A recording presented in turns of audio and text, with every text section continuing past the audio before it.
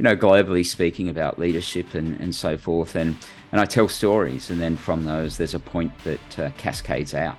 And in the book, it's in a very same format, and it's the things around, the courageous leadership. It's around, not avoiding risk, but taking risk on. It's around, finding a journey worthy of your heart and soul. It's around those type of decision making and things that we've spoken a lot about today already. How do you get 10,000 people to take a step to the left? What's behind the relentless mindset of a world champion? Why do teams of exceptional talent fail? How do you manage the pressure to perform? These are just some of the curious questions we will attempt to answer as we bring you world leaders, curious minds, exceptional talent, successful CEOs, and incredible human beings who know how to inspire great leaders and are inspiring great leaders themselves. I am Craig Johns, high performance leadership expert, international speaker, and CEO of Speakers Institute Corporate and World Sport Coach. This is the Inspiring Great Leaders podcast, where the ordinary don't belong.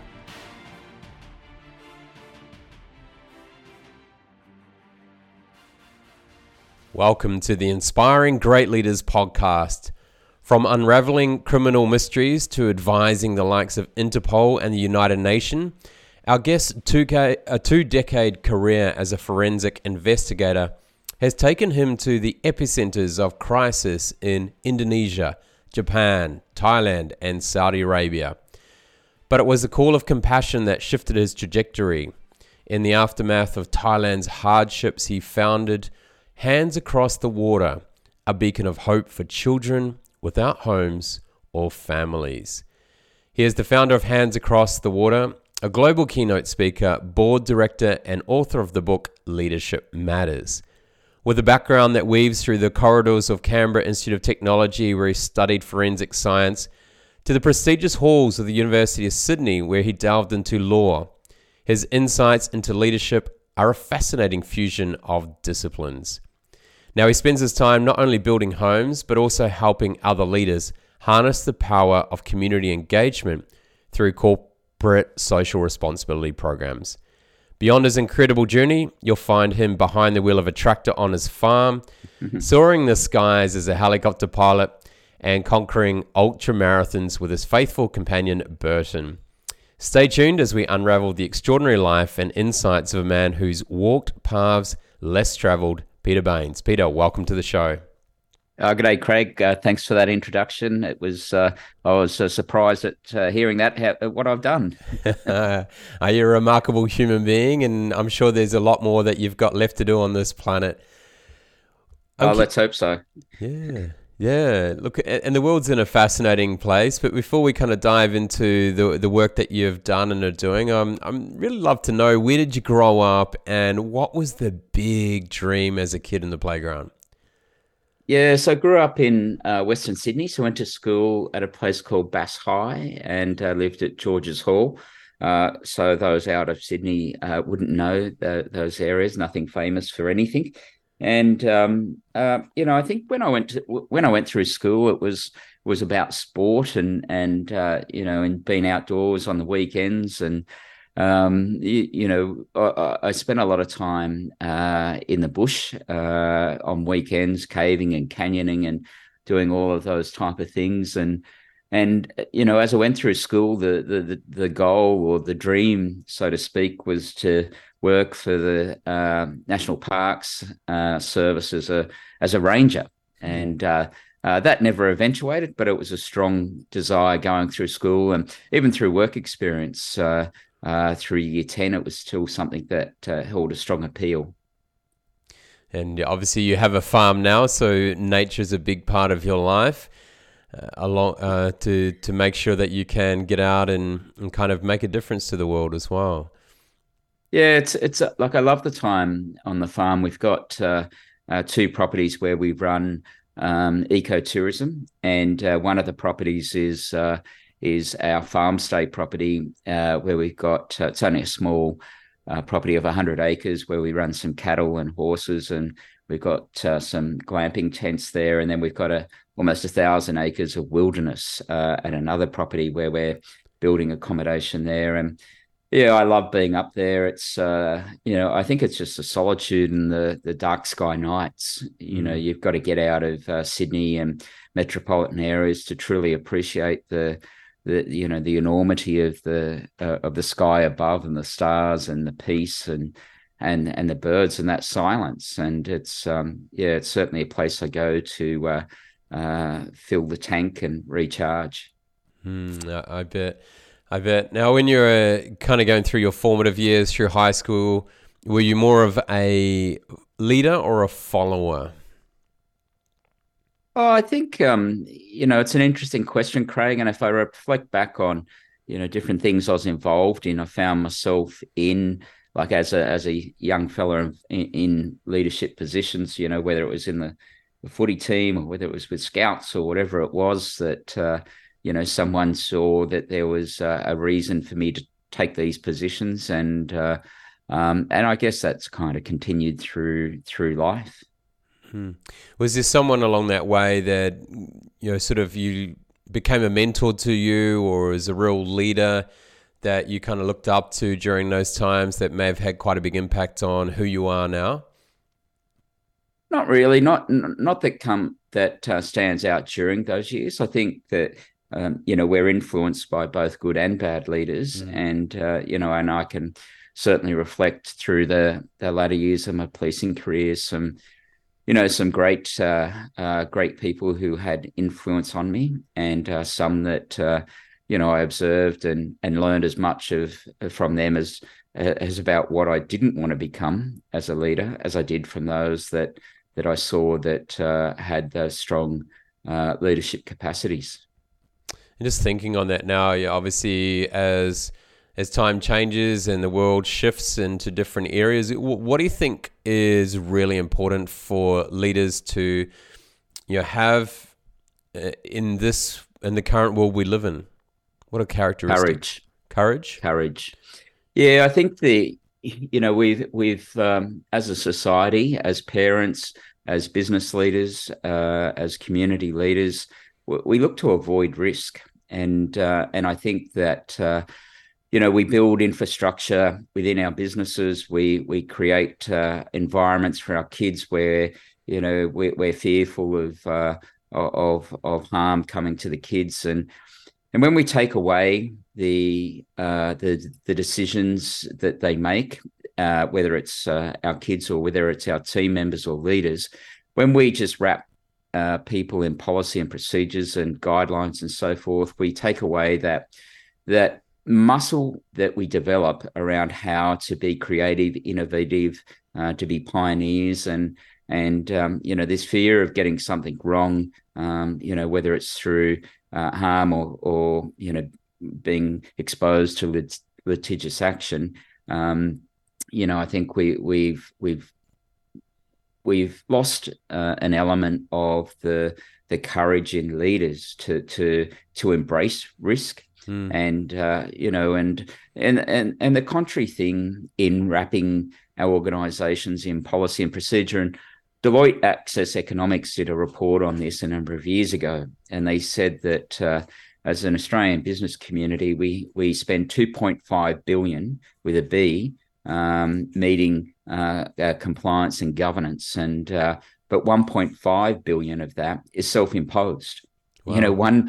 Only 1 billion of it was government related, and the more policy and procedure we put in place, we actually create more opportunities for non-compliance, and because of the steps along the way. And I came from an area in the forensic area within the police, and I certainly understand the need for governance and compliance and so forth. But working in crisis and disaster, true leaders are identified by what they do and the decisions that they make.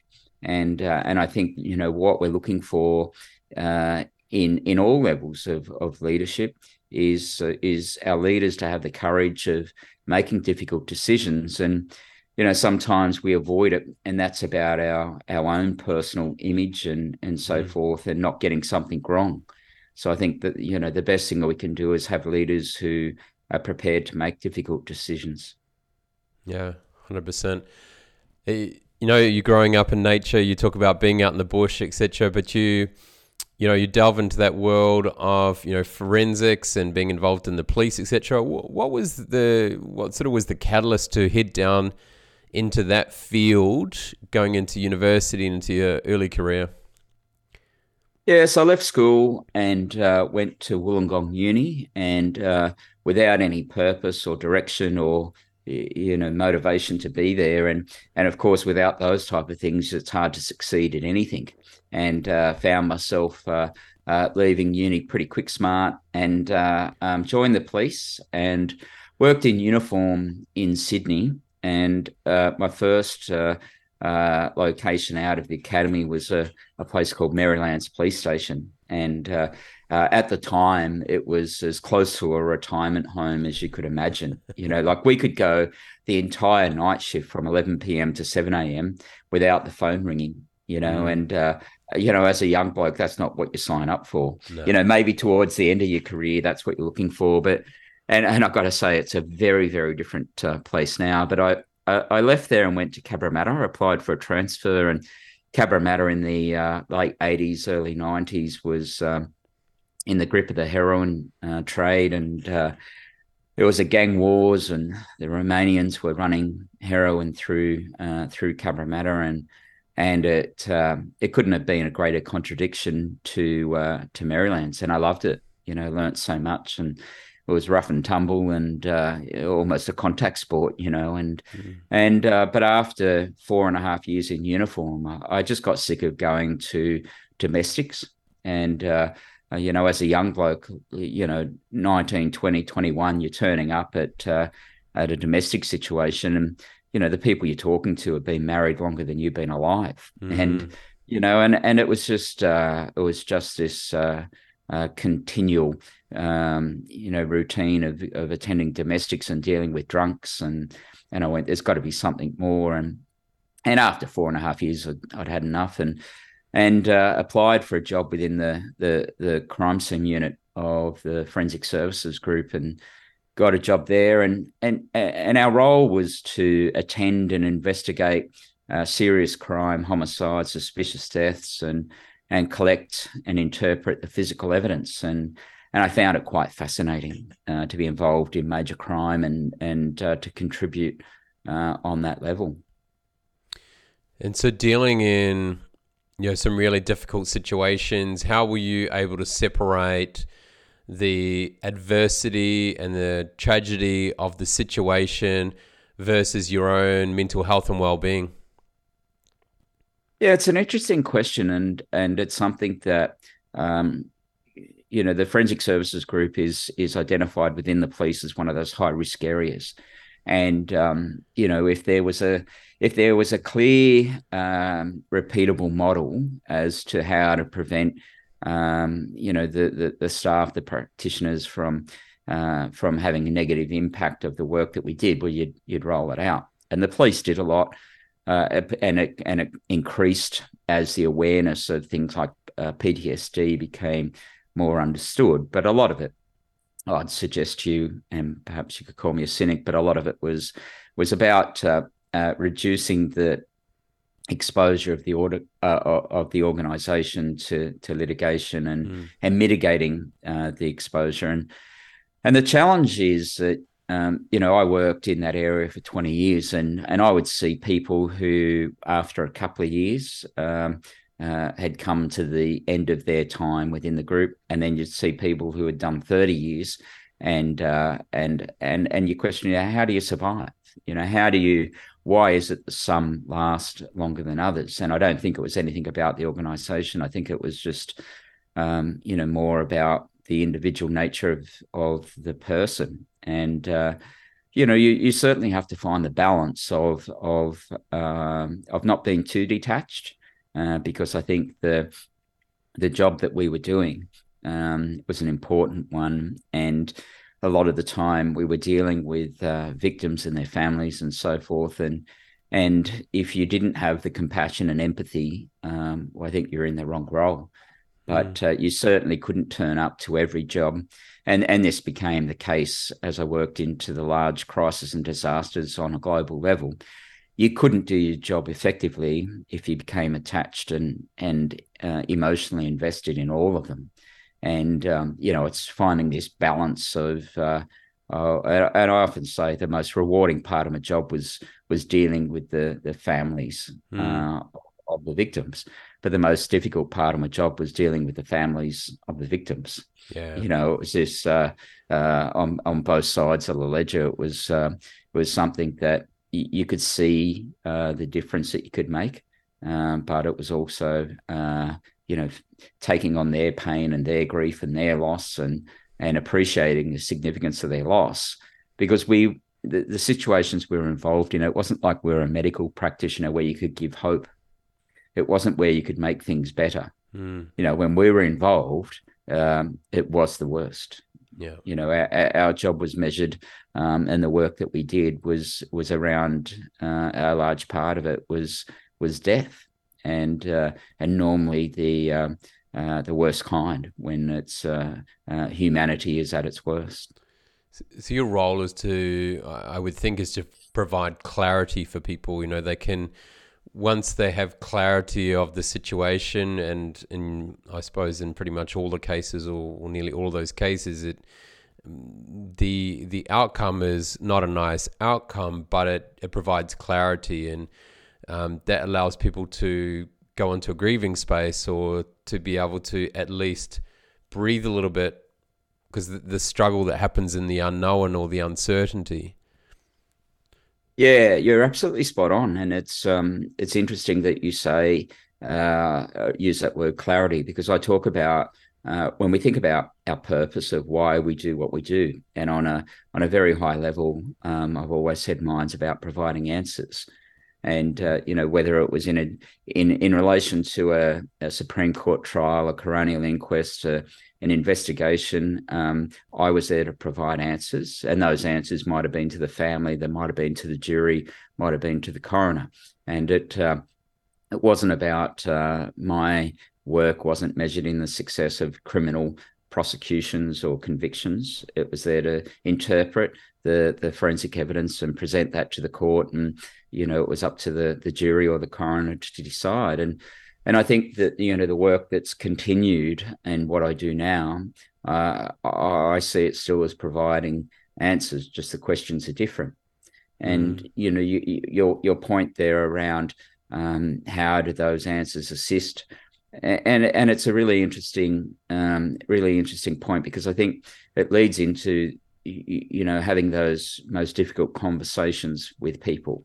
And I've had some pretty difficult ones, and I'd suggest to you that, sitting opposite a family and explaining to them or confirming for them that their daughter has died as a result of a crisis or a disaster is difficult.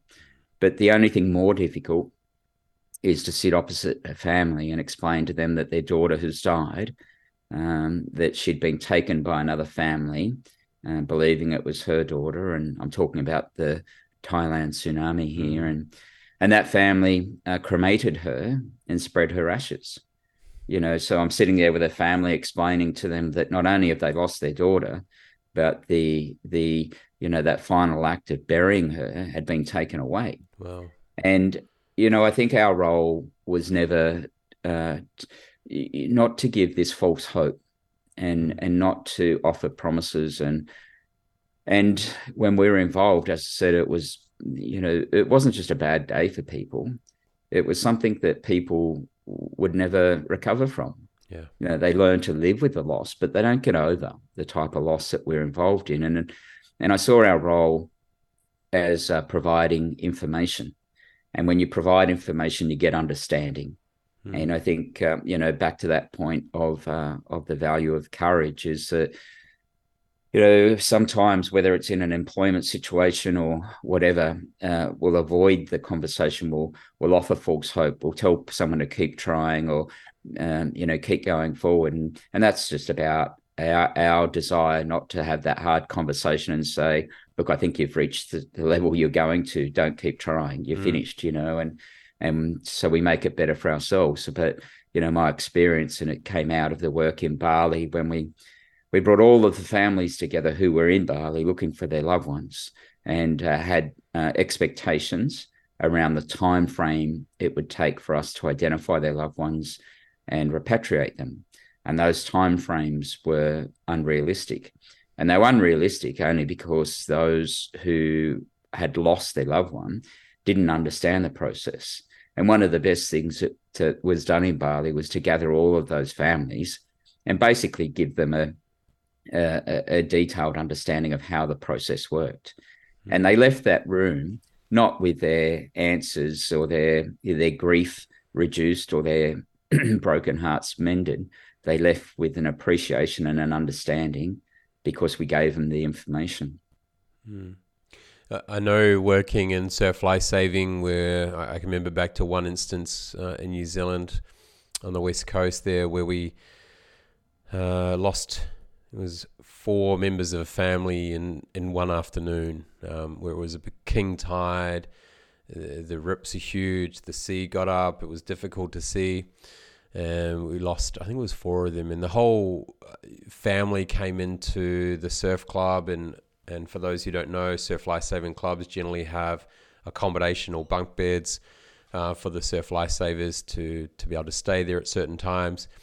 And we gave that whole entire surf club to those grieving families. And we're talking about Pacific Island families, so it's not just mum and dad and one or 2 kids. You're talking about the whole extended families. You're talking like 50 people plus there.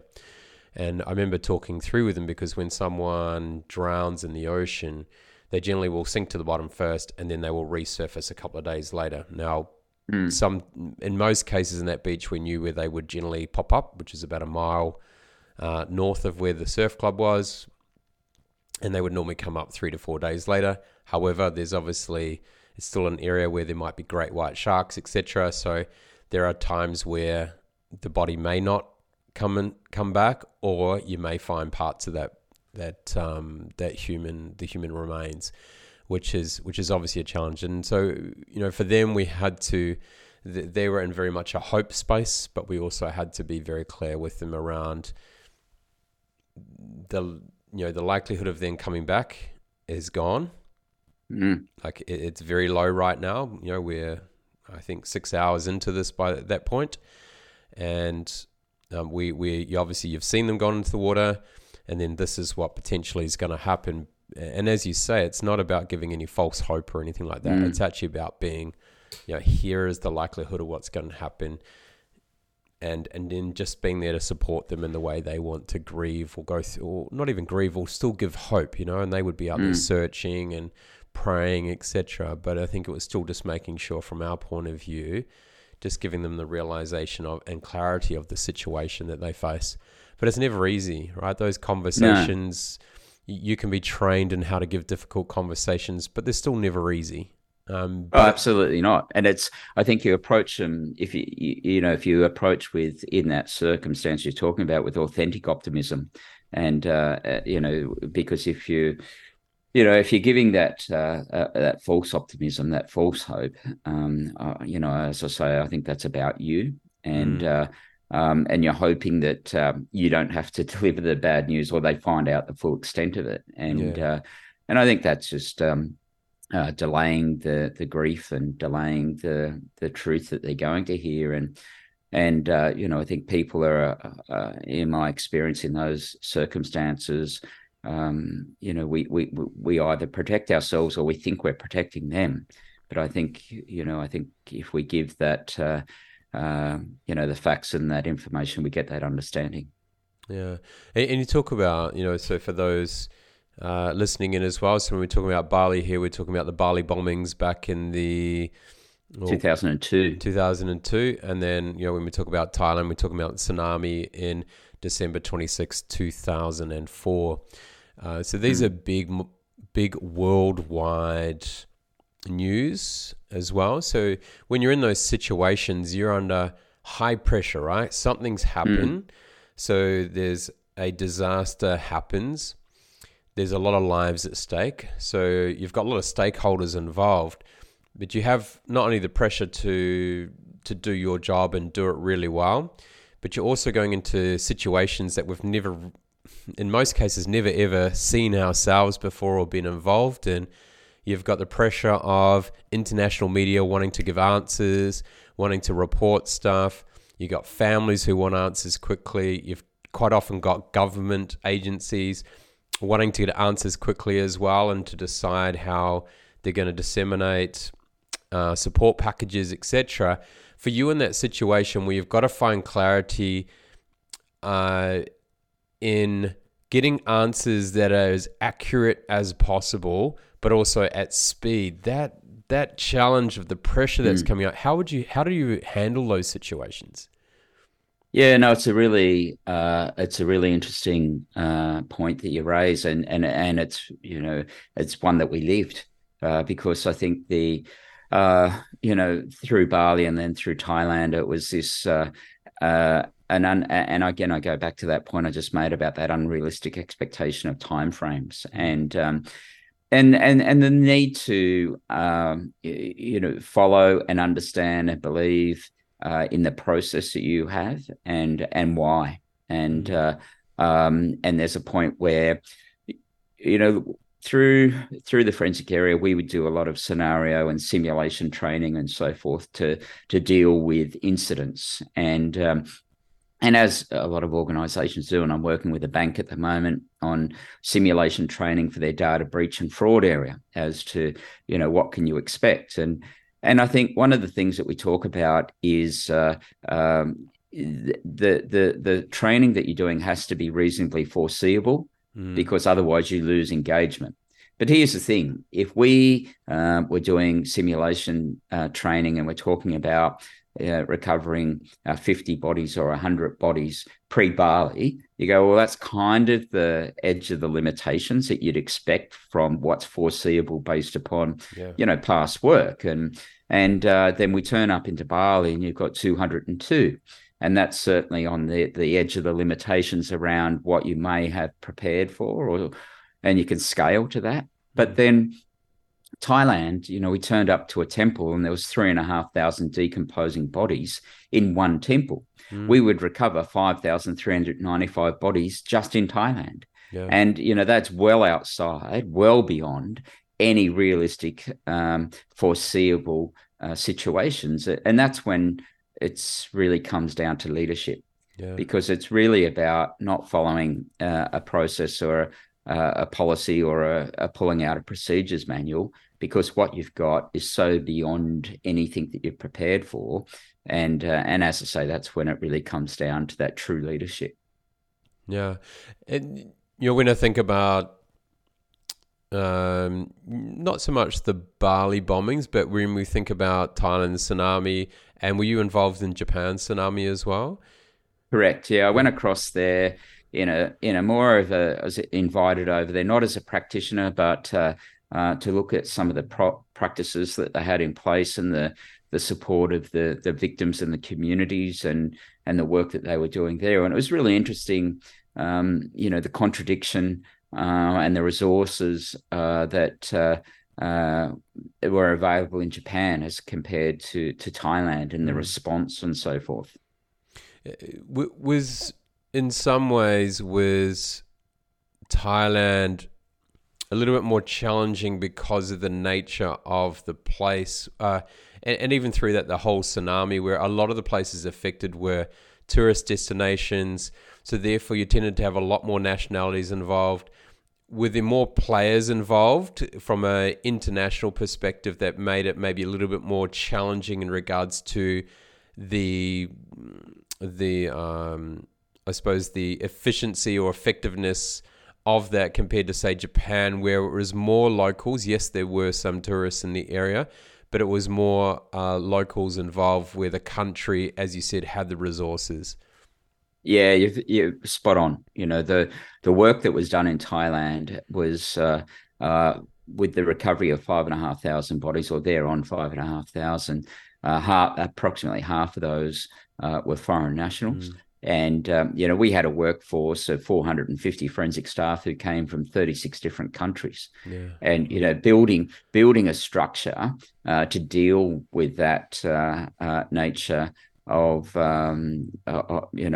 contributors from so many different countries, and aligning to a set of policies and standards, and the destruction and resources that was within the country, and it was really led by foreign police in Thailand, where Mm, Japan was a response that was led internally, and the way that they supported the victims and the communities that were hardest hit was so very different. And you'd expect that from Japan, with a country that has a very different level of resourcing compared to Thailand.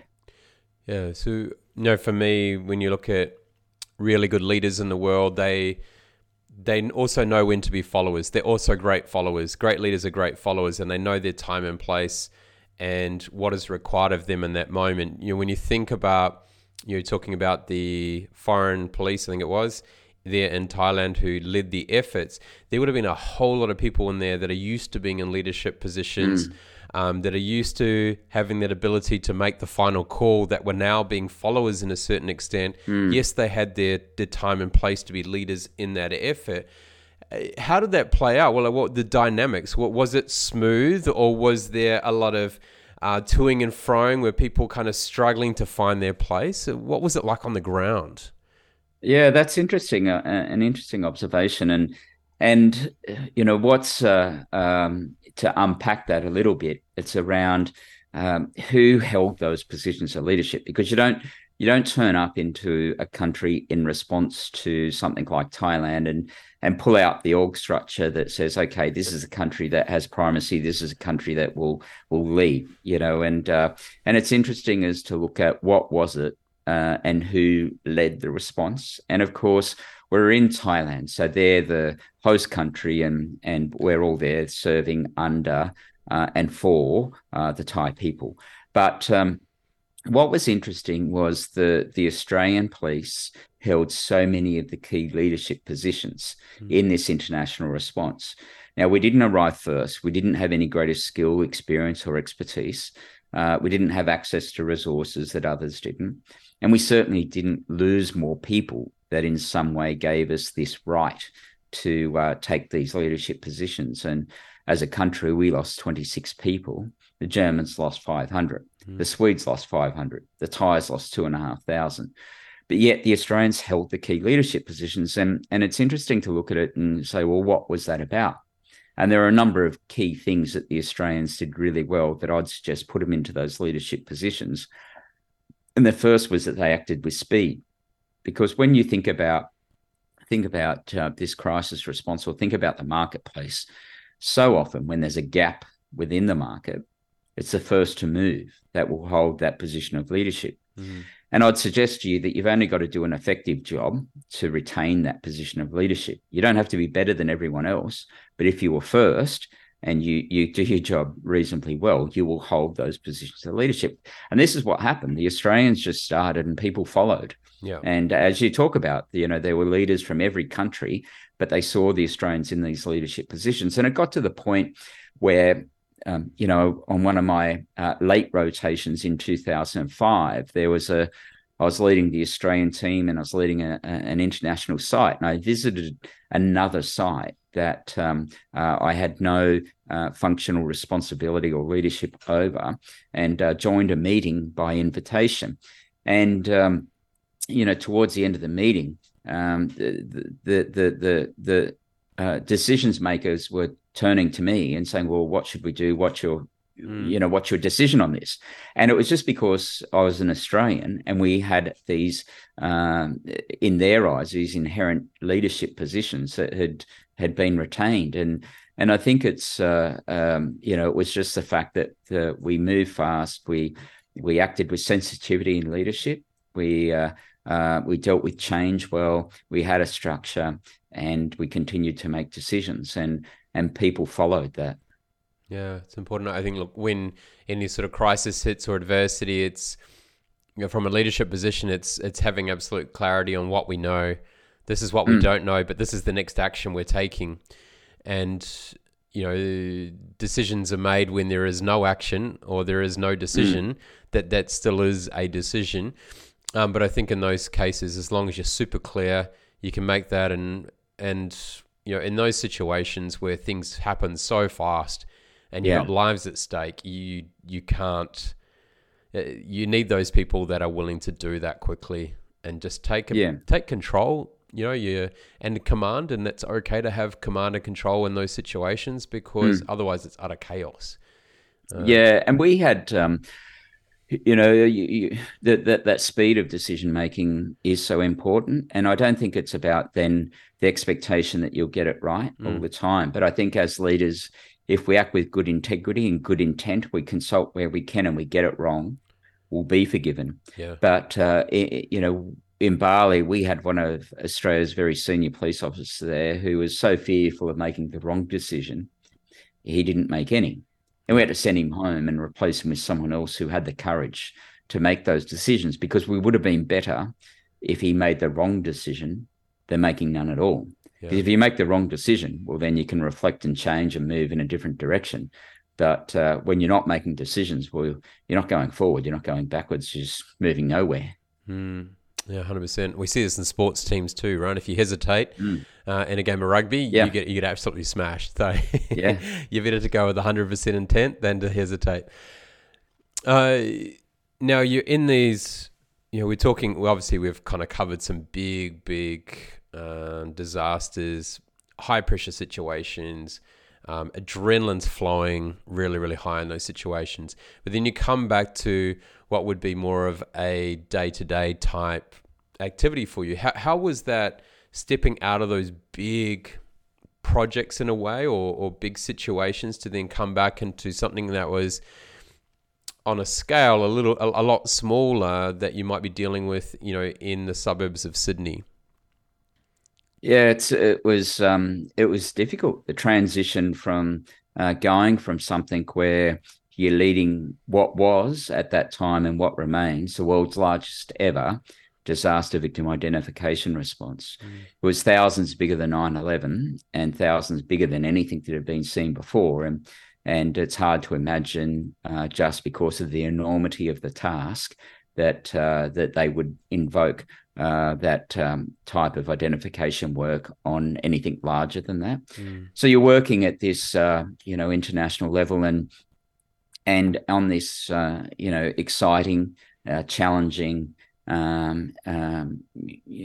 deployment where you're making a difference, and you can feel that difference. And to come home, there was nothing that would match that. And integration back into work, where I held a senior position within the forensic area. And, the further up in an organization you go, the further removed you are from, the operational activities. And, you spend your time sitting in committees deciding whether we have 15-inch or 17-inch monitors for our teams, and it's, at one stage I'm, dealing with this, death and destruction on, as I say, the largest global event we'd experienced. And then you're back trying to engage and find meaning. And I was fortunate where I was invited not long after the end of 2005, because 2005 I was committed to that operation basically for the duration, if not in Thailand, then supporting the work. And then through 2006, I was invited to join a secondment that took me from New South Wales Police into the National Institute of Forensic Science in Melbourne. And then from there, I worked for Interpol in Lyon in France. And for 12 months, I worked on an international counter-terrorism project focused on CBRN, which is chemical, biological, radiological, and nuclear threats. So for 12 months, it was a research role where I was looking at what were the threats and trends in that terrorism space, and then what we should do as a forensic science community. And that was supposed to be for 12 months. And at while I was presenting my work in Lyon in France to Interpol, and I wrote what was a classified paper and shared only with a few countries, and then a declassified paper that was shared a lot broader. During my time in Lyon, I was invited then to do some work with the UN Office of Drug and Crime throughout Southeast Asia in a capacity building role. And that secondment ended up going for 2.5 years. And it was only supposed to be 12 months. And at the end of it, New South Wales Police called me back for a meeting and said, we've been paying you for 2.5 years. We haven't seen you. It's time to come back. And basically the conversation went along the lines of, where would you like to go? What would you like to do within New South Wales Police? At that time, I held a senior role within the command. And the reflection for me was I actually asked for 12 months leave without pay because I'd started a charity to support these kids in Thailand, and there was strong momentum. And I knew that if I went back to my role, that momentum would be lost. And I asked for 12 months leave without pay, and my commander at the time rejected it and said, no, I'm not going to support you in that. And so I took some leave, and while I was on leave, I went across to Wahiki Island, actually, nice. out of Auckland, and pontificated my future, and rang one of my bosses from a shack. What do you call them? The buck, what are they called? The beach shacks in. Yeah, sorry, this is gonna top of my head. A batch. There we go. That's batch. it. Yeah, so I was in a batch and rang my boss and said, "Look, I think for me, my time is done," and resigned. And a big part of it was a reflection and an acknowledgement of how could I go back into New South Wales Police in any level and find that type of satisfaction, motivation, engagement that I'd had in the previous, 3, 4, 5 years, ever since I'd taken that international deployment. And I think it was an acknowledgement that personally I couldn't find it. And it would be wrong to occupy a position where I was there for the wrong reasons and not truly motivated. And it was time for someone else. So I moved out. And it's brave to make that decision, and for all the right reasons as well. So you go from providing clarity in time, in a situation, in a moment, to then with hands across the water, looking about how do you give hope for people's future. So tell us a little bit about Hands Across the Water, how it came about. I mean, obviously it came off the back of Thailand, but how it came about and why it's still gaining in momentum and what you want to achieve in the future. Yeah, so the origins were obviously connected to the tsunami. I met a group of kids on my last deployment into Thailand, all Thai kids who had all lost their families, lost their home, and were living in a tent. And this tent was in the grounds of one of the temples. And I realized I couldn't change what had happened, but I felt like it was within my capacity to do something around what happened next. So I set up Hands, and it wasn't just myself, a colleague from the UK who I'd been working with. She set it up in the UK as well, and together then with other contributors, we built the first home at a place called Takior Pa in the north of Khao Lak, which is about an hour and a half north of Phuket Airport, and built a home and headed over for the opening of this home.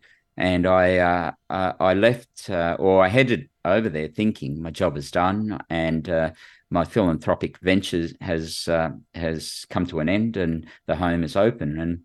And it was seriously, as we drove away, I remember sitting in the rear seat of the car, looking out the left-hand window and thinking, well, what happens now to the home? Where does the funding come from? Who's going to support the kids in their medical needs, the funding for their food, and the funding for the staff and all the rest. And And as we drove back to the hotel, I think I realised that the job hadn't come to an end. In fact, it had only just started, and which it had. And now we're 18 years on, and the growth that we've had has been significant. And 18 years on, there's certainly, whilst there's still some of the original kids from the tsunami who live within the original home, probably 95% of the 350 kids that are supported across our 7 locations have got no connection remotely or otherwise to the tsunami. And it was just as hands grew and as the funding grew, we were able to support further communities in Thailand. And, over the last 18 years, we've raised 30 million Australian dollars. And up until COVID, we'd never spent a cent of donors' money on administration or fundraising. And in 2011, I set up a social enterprise here in Australia that undertakes commercial activities to meet the fundraising and administrative costs. But the real growth, I think, is on 2 levels. The first is that in 2010, I met a lady who was living in the northeast of Thailand, a place called Yasothon, outside of Ubon Ratchathani in the Isan area. And she'd spent 24 years of her life living there, caring for kids who have HIV or were high dependent on medical support. And the problem for her and these kids was many of them came from desperate situations. And when I say desperate, it was newborn kids that had been left in the toilets of a service station or at the steps of a 7-Eleven or abandoned. And when a mum, often a young mum, is desperate enough to leave her child in those situations, they don't leave them with a birth certificates and papers and ID cards. The kids are left. And the challenge that Mayfield had was that providing the needs for the kids, and many of them, as I said, had these high medical needs, was that in Thailand, you can access the public healthcare system if you can prove Thai identity. If you cannot, then you have to go through the private system.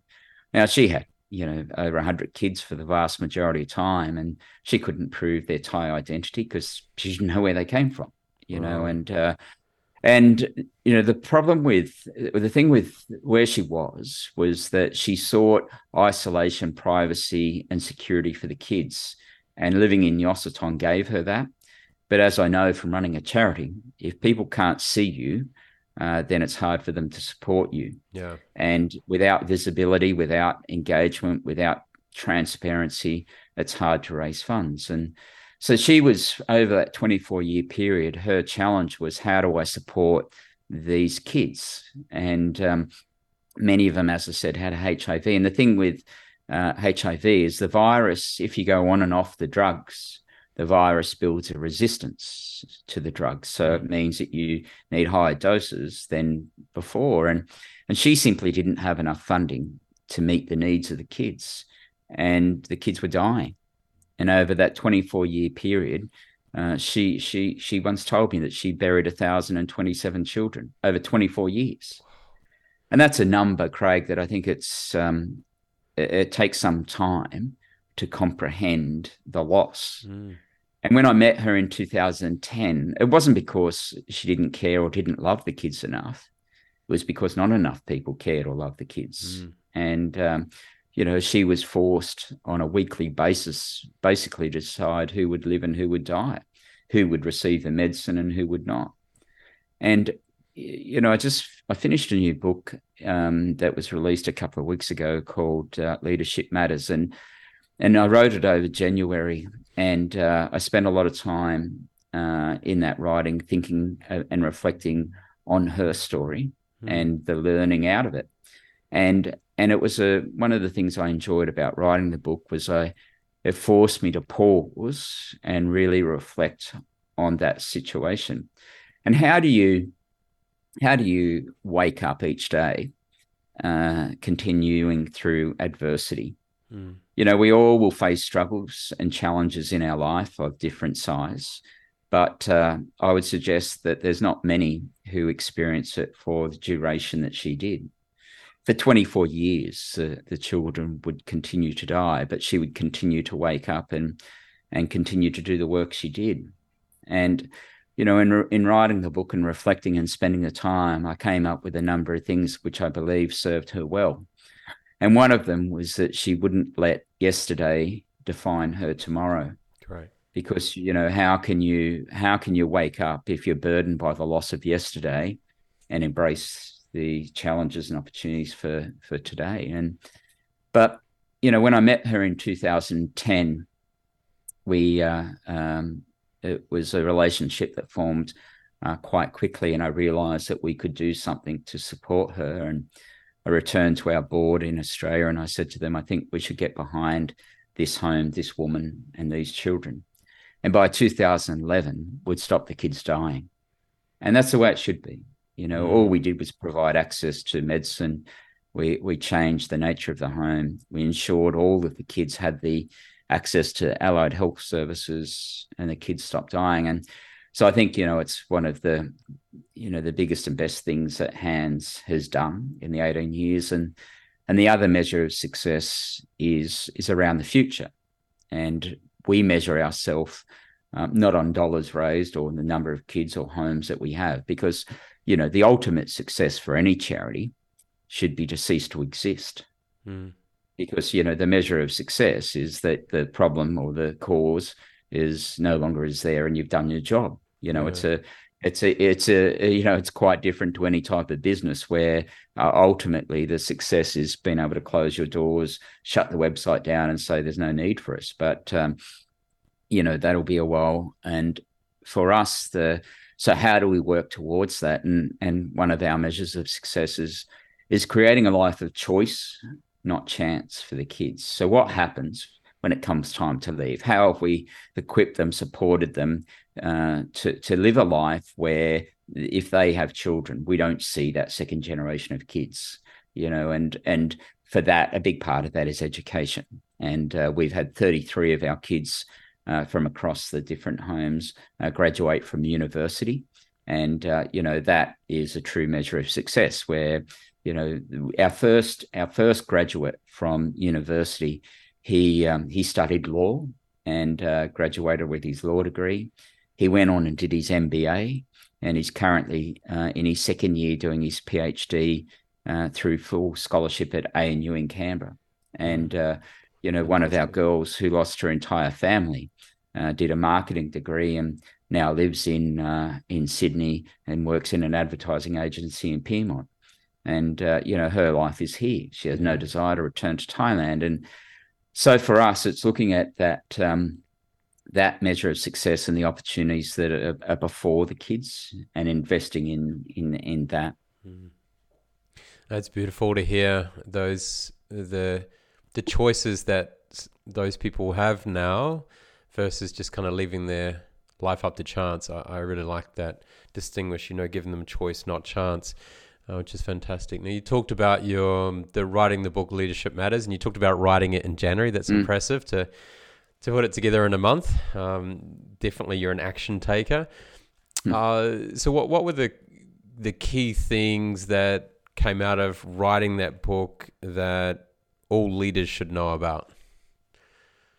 I'd be a bit arrogant to suggest that all leaders should know about it. I think the joy in writing the book was that, it was something that it's my third book, and I really enjoyed the process of writing, and it came together quite quickly. And the book is about the learnings and reflections that I've had from working with leaders, achievers, and visionaries. And I look at, different people who have been influential and impacted my life, and what it was, and through looking at a leadership lens. So the book is very much in the format of stories with points, and that's how I do my keynote presentations, where I travel globally speaking about leadership and so forth. And I tell stories, and then from those, there's a point that cascades out. And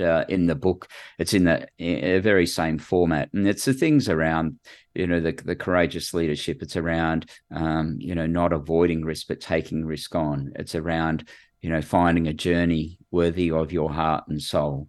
It's around those type of decision making and things that we've spoken a lot about today already. Yeah, I love that as well. And I think courage is starting to be spoken a lot more of recently, about the importance of having that courage to take risks, to have those difficult conversations, to provide choices, not chances, leave things up to chance in life. And I really like that component. With regards to you talk about speaking as well. For you, what do you find fulfilling about speaking on stage and sharing that message? What is it about it that you enjoy? I find it, the very fact that there are so many speakers out there, and when a client decides that I'm the right fit for them, I find it humbling, and the fact that they see worth in the story. It was a really interesting entry into the speaking circuit for me. In between my tours of Thailand, I was introduced to a fellow by the name of Matt Church, and I had lunch with Matt, and he spoke about the speaking circuit and what could be done. And he said, clearly you've got a story. It's just whether you can tell it.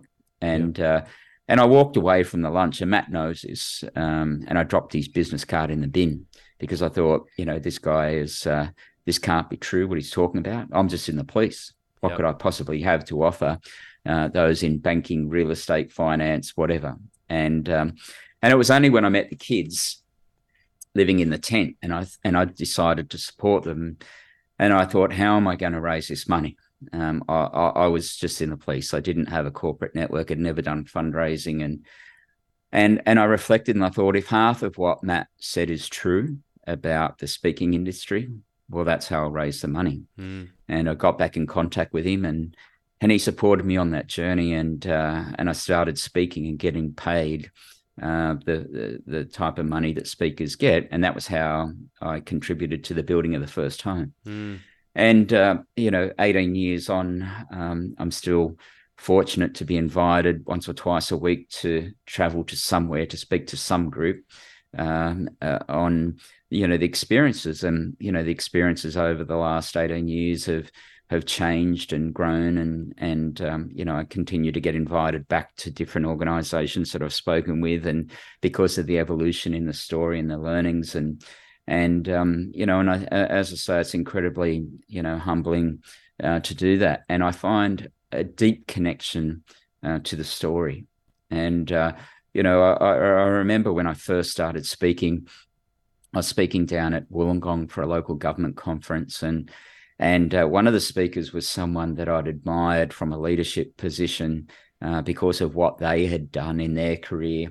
And I just admired them, and had run like a workshop based upon their book within their police for the team that I was leading. And such was the adulation I had for this person. Then I saw him speak, and I saw the way that they walked off stage, and I was extremely disappointed and disillusioned, and just saw the lack of care and investment in what they'd just done. And I thought, if ever I get to that point where I'm not nervous or I'm not caring, then it's time to stop speaking, because you're not providing the best you can be for any audience. And I was on the Gold Coast speaking yesterday, and it's the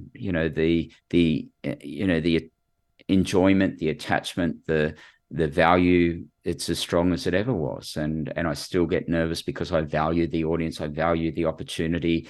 And I think for Hans, that's where there's so much distribution. Like, I don't ask for donations. I don't tell people this is how they can donate. I don't seek anything from them. But I share experiences. I talk about the bike rides that we do in Thailand. just share stories, and that's where the growth comes from. And so it's incredibly important for hands that I speak. I love it. It provides my source of income Mm. these days, and allows me to travel and interact with different people, different communities, and I see, the impact. Like in the book, I talk about uh, two women that I rode with in January of this year, and they came from, or they're medical clinicians, and came and rode, and they shared with me the story that they'd seen me speak 10 years prior, Yep. and they'd heard about the bike ride and said, you know, we want to do that one day. And it took them 10 years before they got to the bike ride. And Mm. and then the impact it had on their life in January this year, and the commitment that, they're coming back to ride with us again. They're deeply involved in the organization. But that was a journey of 10 years. And, I find that, hugely gratifying and, humbling to think that a message you could share 10 years stays with someone. Yeah. They take action 10 years on, and the impact it's had on their life is profound. Yeah. Amazing. Amazing. That's why, listeners, he's Order of Australia medal. Is that correct? Yeah. Yeah, OAM. correct. Um, your amazing humility, I can hear it in your voice and throughout this whole conversation. We all know smart people have great answers, but the most successful people ask great questions. When was the Mm. last time you did something for the first time? Well, let me put this down as, the action may not have taken place yet, but the commitment has. And we're approaching 20 years for the tsunami, and in some way, it's hard to believe that passage of time has passed so quickly. And Mm. and as we look towards that 20 years, that personally, I feel like it's been a journey that needs some acknowledgement. And I led 35 bike rides in Thailand, from 500 kilometers to 1600 kilometers, and I've had amazing experiences there. And as we approach the 20-year anniversary, I think, what can I do that is significant? What can I do that is part selfish? What can I do that will raise awareness and hopefully raise money, and set the charity up, particularly in Thailand, for future growth? So what I'm doing for the first time is I made a commitment, and I'm going to run from our home in the northeast to our home in the south. I will leave on the 1st of December next year, and I'll arrive on Boxing Day 2024, which is exactly 20 years later. Now, the run is a distance of 1,320 kilometres, and over that period of 26 days, I'll run over 50 Ks a day. And Wow. for the last 4 or 5 years, I've been doing a couple of ultra marathons each year, and so for me, it's the commitment to do that, which is the first time I've made a commitment like that. Now I've just got to execute. Yeah.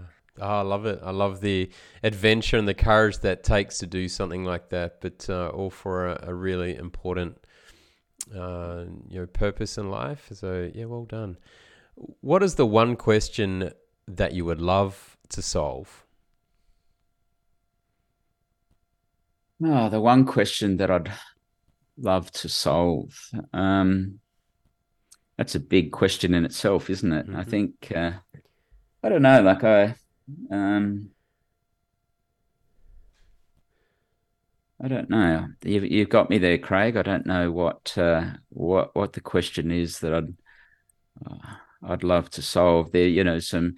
I guess it takes me to Thailand, and I think about the best of humanity that I've been exposed to, and I also think about the worst of humanity that I've been exposed to, and it'd be nice to be able to answer that question of, and then change why we can be so cruel at different times, and why we don't live a more forgiving and understanding and empathetic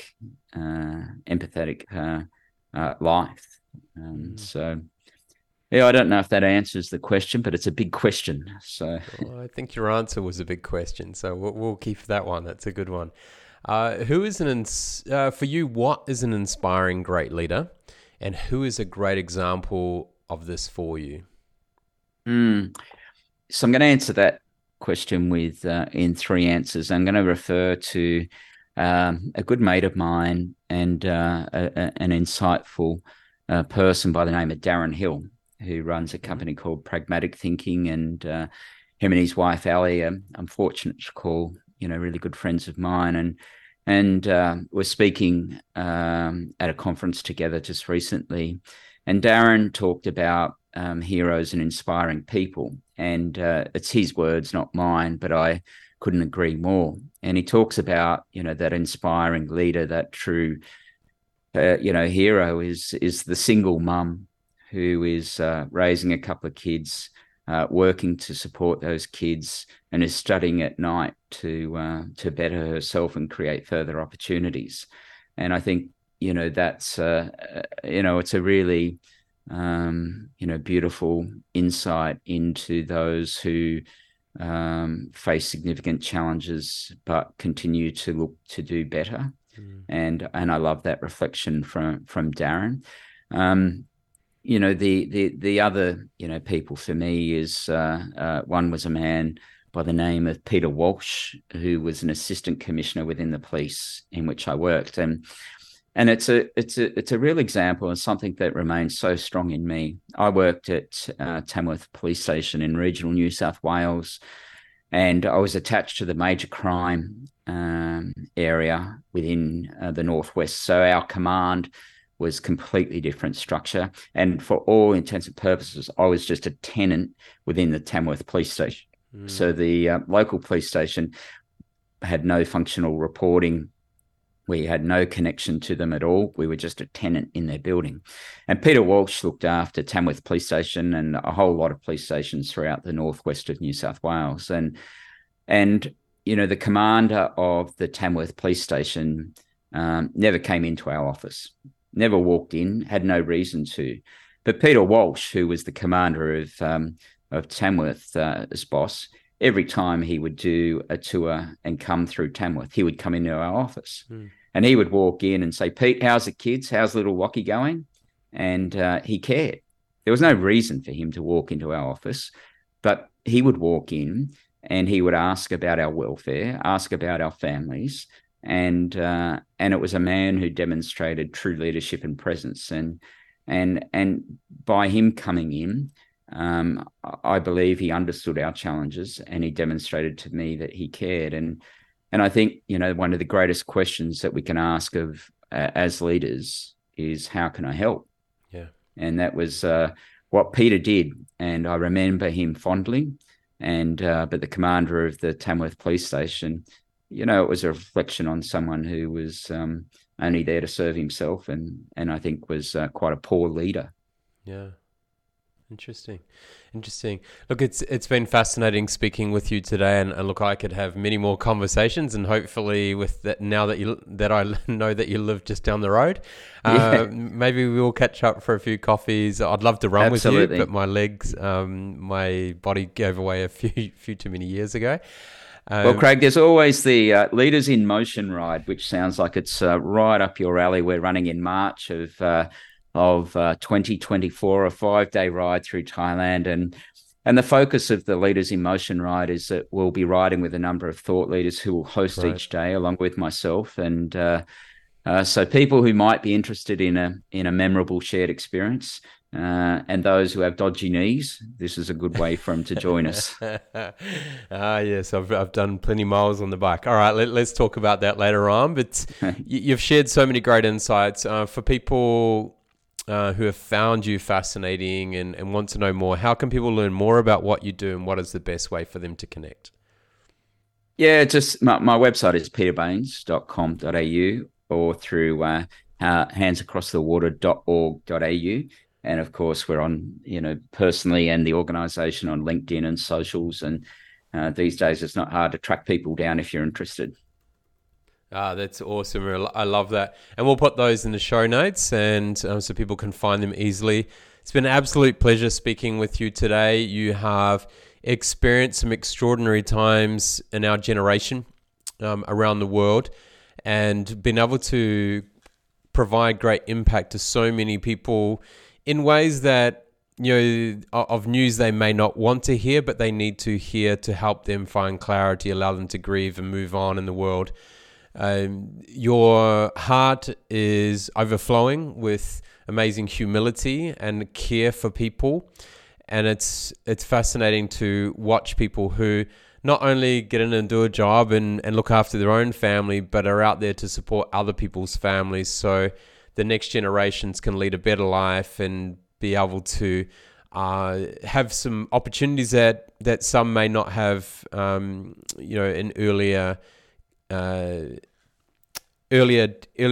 I suppose places, earlier, I can't think of the word right now, generations, there we go, earlier generations. Exciting to hear what you're doing over the next couple of years in regards to the 20-year anniversary of the tsunami there in Thailand and across the Southeast Asia region. And continuing to contribute through Hands Across Water. You're a remarkable human being. I have thoroughly enjoyed this conversation. I'm sure our listeners have too. So thank you so much for your time today. It's been a real pleasure. My absolute pleasure, and thanks for the time and the opportunity, Craig. It's time for you to join the Inspiring Great Leaders movement by visiting craigjohns.com.au. Share this podcast on LinkedIn and be sure to hashtag Inspiring Great Leaders. We would love it if you could leave a review on Apple Podcasts or Spotify. Drop us a line with your feedback and questions and connect with us on the Craig Johns LinkedIn, Facebook and Instagram pages. Be sure to check out the next Inspiring Great Leaders podcast, where the ordinary don't belong.